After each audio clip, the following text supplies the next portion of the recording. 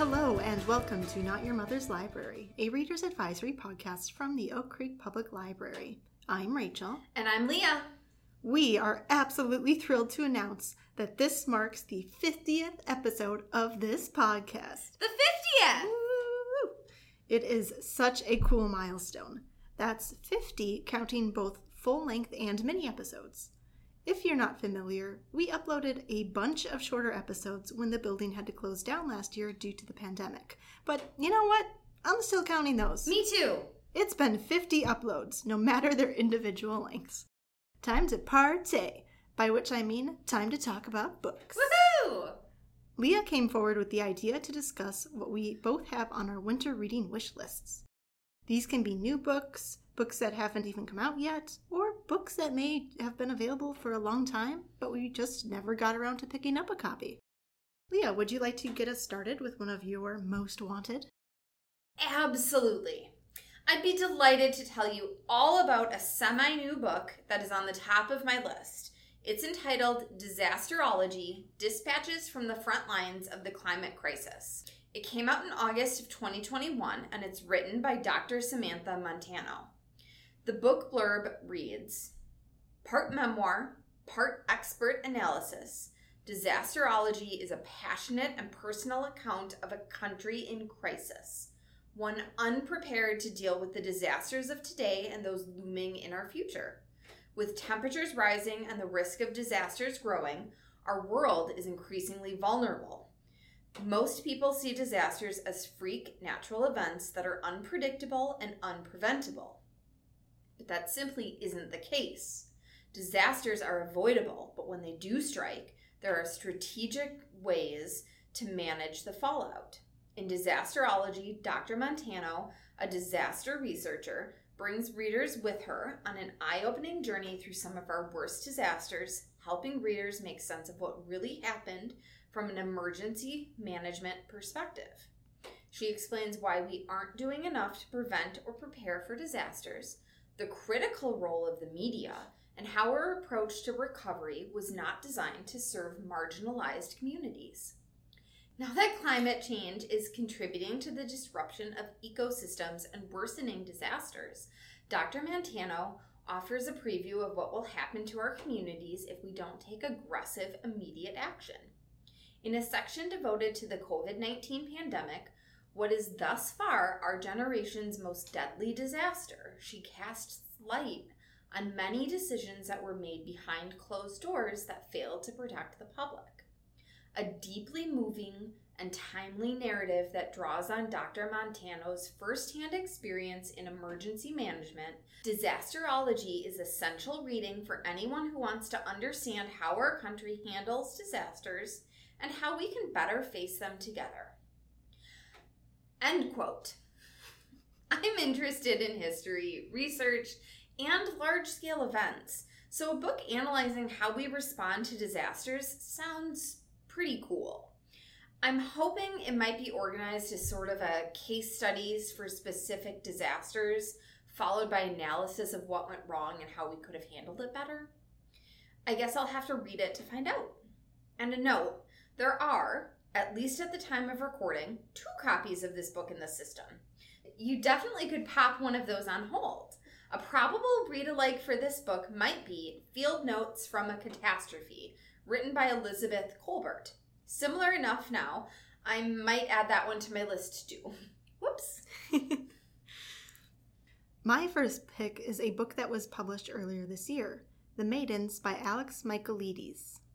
He wrote The Silent Patient, which came out in 2019 and was uber popular among Oak Creek patrons. The Maidens is a mystery, thriller, suspense trifecta that sounds directly up my alley. Here's the blurb. Edward Fosca is a murderer. Of this, Mariana is certain, but Fosca is untouchable. A handsome and charismatic Greek tragedy professor at Cambridge University, Fosca is adored by staff and students alike, particularly by the members of a secret society of female students known as the Maidens. Mariana Andros is a brilliant but troubled group therapist who becomes fixated on the Maidens when one member is found murdered in Cambridge. Mariana, who was once herself a student at the university, quickly suspects that behind the idyllic beauty of the spires and turrets and beneath the ancient traditions lies something sinister, and she becomes convinced that, despite his alibi, Edward Fosca is guilty of the murder. But why would the professor target one of his own students? And why does he keep returning to the rites of Persephone, the maiden, and her journey to the underworld?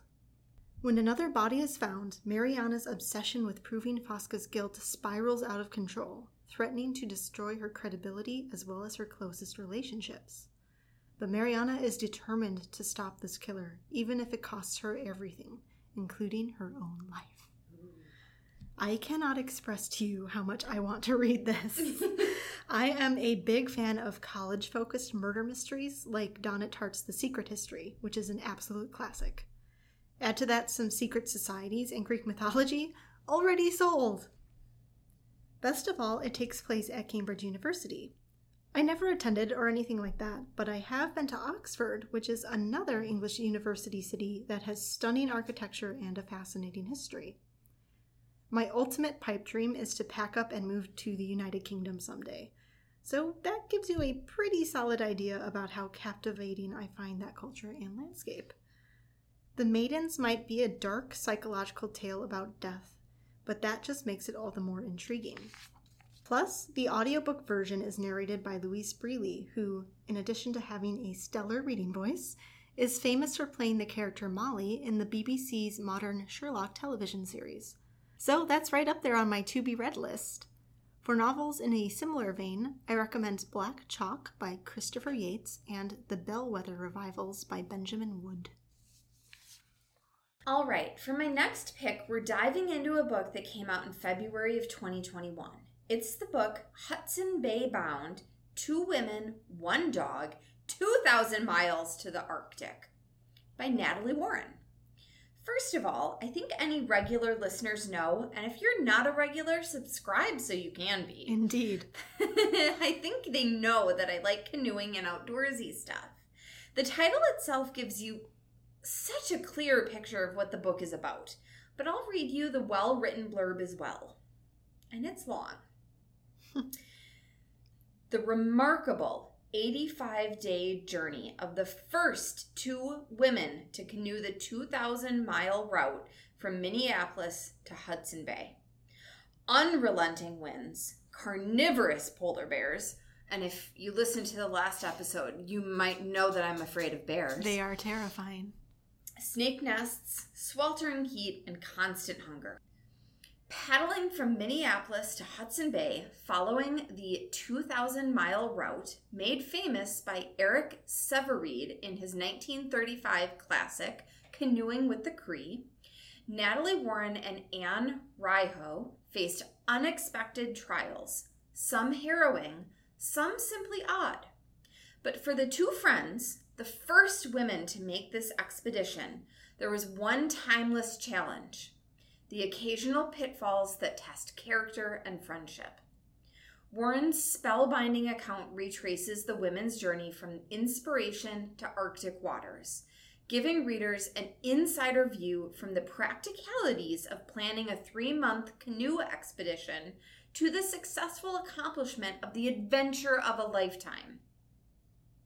Along the route, we meet the people who live and work on the waterways, including denizens of a resort who supply much-needed sustenance, a solitary resident in the wilderness who helps plug a leak, and the people of the Cree First Nation at Norway House, where the canoeists acquire a furry companion. Describing the tensions that erupt between the women, who at one point communicate with each other only by note. What? And the natural and human-made phenomena they encounter. From islands of trash to waterfalls and a wolf pack, Warren brings us into her experience, and we join these modern women and their dog as they recreate this historic trip, including the pleasures and perils, the sexism, the social and environmental implications, and the enduring wonder of the wilderness. Doesn't that journey just sound fascinating? It absolutely does. My brain immediately started putting me in that canoe as well, and I can't wait to read all about their journey. I'll suggest a few similar titles.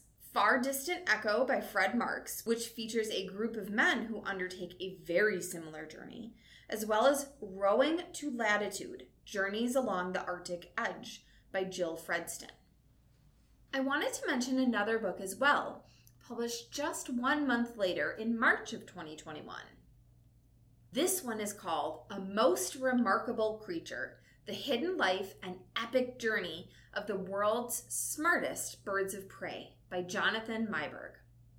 I'd not heard of these birds, caracaras, which are part of the falcon family before. I mean, I'm no bird expert, but I do think smart animals are fascinating. Here's the book blurb. An enthralling account of a modern voyage of discovery as we meet the clever, social birds of prey called caracaras, which puzzled Darwin, fascinate modern-day falconers, and carry secrets of our planet's deep past in their family history. In 1833, Charles Darwin was astonished by an animal he met in the Falkland Islands. Handsome, social, and oddly crow-like falcons that were tame and inquisitive, quarrelsome and passionate, and so insatiably curious that they stole hats, compasses, and other valuables from the crew of the Beagle. Darwin wondered why these birds were confined to remote islands at the tip of South America, sensing a larger story, but he set this mystery aside and never returned to it. Almost 200 years later, Jonathan Meiberg takes up this chase. He takes us through South America, from the fog-bound coasts of Tierra del Fuego to the tropical forests of Guyana, in search of these birds, striated caracaras, which still exist, though they're very rare. He reveals the wild, fascinating story of their history, origins, and possible futures. And along the way, he draws us into the life and work of William Henry Hudson, the Victorian writer and naturalist who championed caracaras as an unsung wonder of the natural world, and to the falconry parks in the English countryside where captive caracaras perform incredible feats of memory and problem solving. A Most Remarkable Creature is a hybrid of science writing, travelogue, and biography, as generous and accessible as it is sophisticated and absolutely riveting. If you wanted a read-alike for this one and wanted to learn about owls, I might suggest The Hidden Life of Owls by Lee Calves. Endangered birds? Try The Glitter in the Green by John Donne. All the books I mentioned in this segment are available in the Milwaukee County Library System if you want to get your hands on them too. My next pick is something that I am definitely going to want to get as an audiobook, and you'll know why soon enough. It isn't published quite yet, but will be soon on November 16th.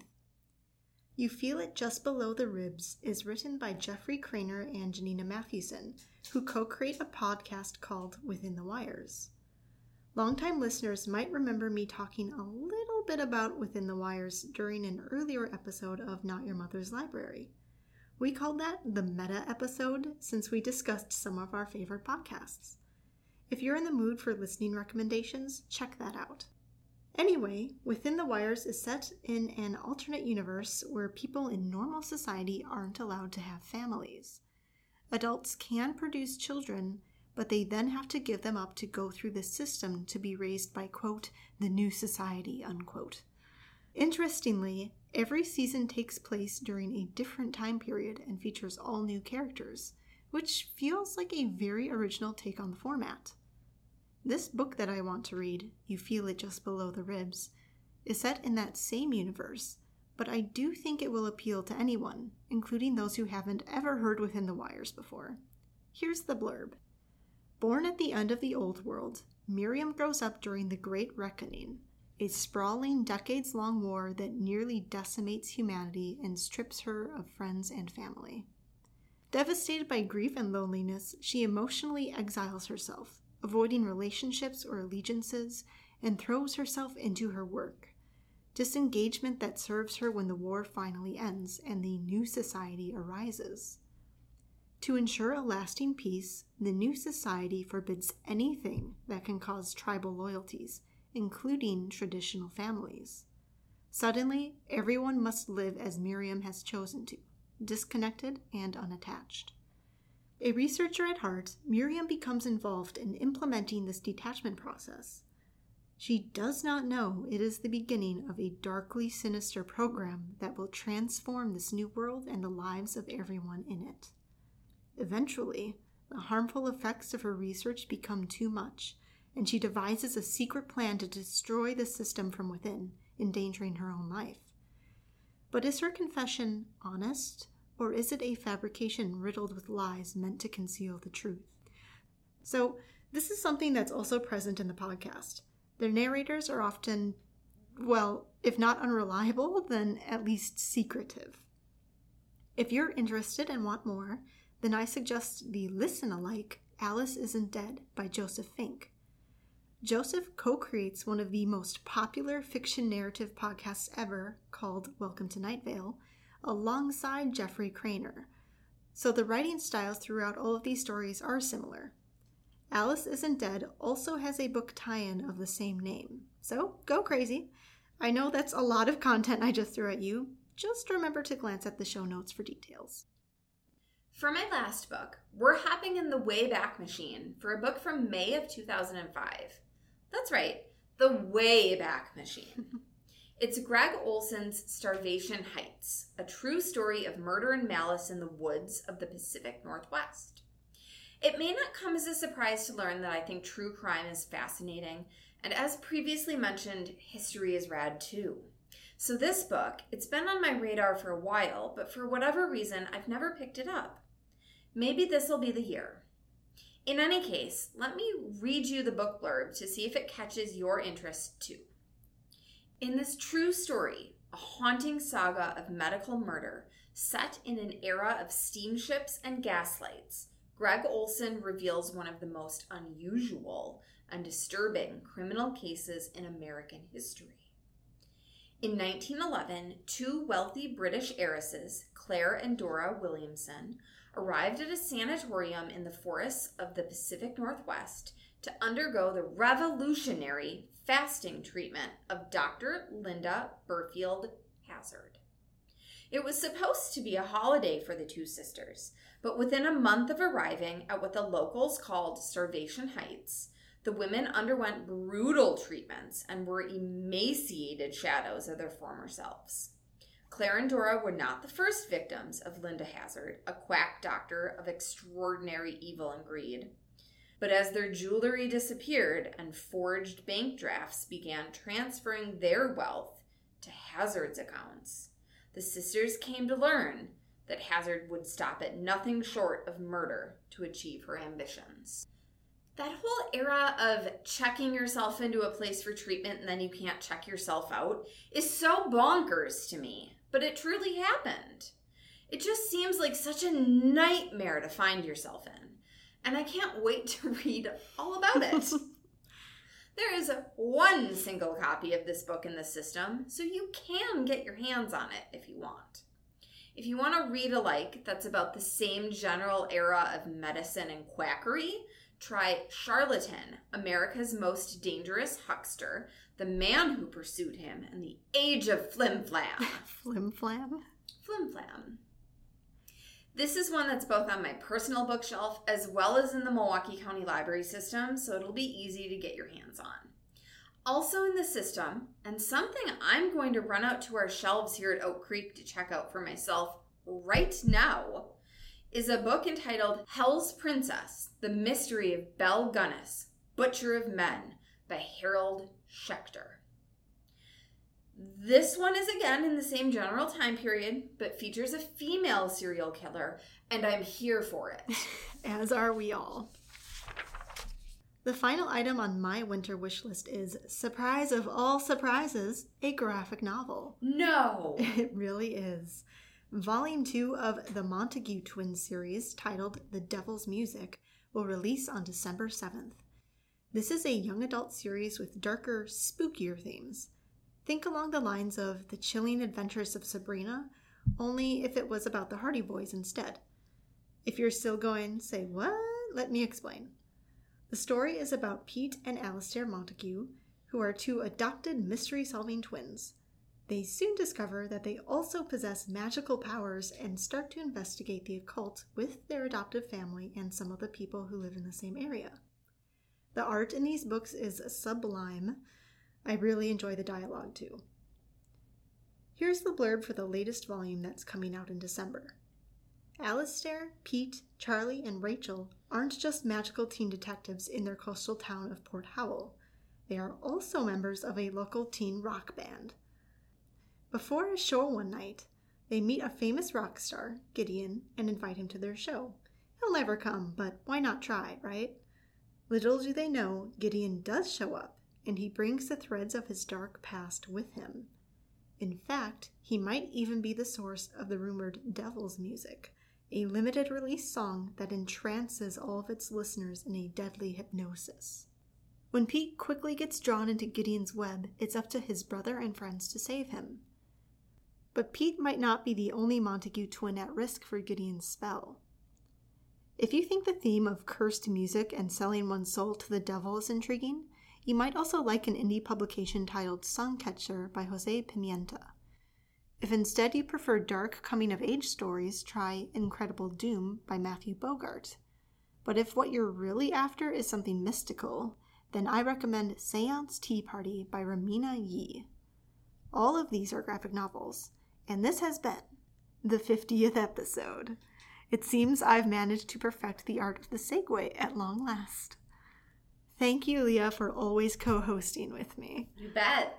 Also, a huge thank you to all of our listeners for sticking with us and helping to make all of this possible. Not Your Mother's Library will go on its usual end-of-year hiatus for the next few months, so you will hear from us again with fresh content in 2022. We hope to have plenty more guests, and we'll talk about a lot more books. Remember to visit the show notes section of this episode to find more information about the reading recommendations we just presented. Please subscribe and rate the podcast if you like what you hear. If you happen to have any questions, you can reach us through the Oak Creek Public Library website or Facebook page by sending a message to @OakCreekLibrary. Until next time, happy reading. Bye!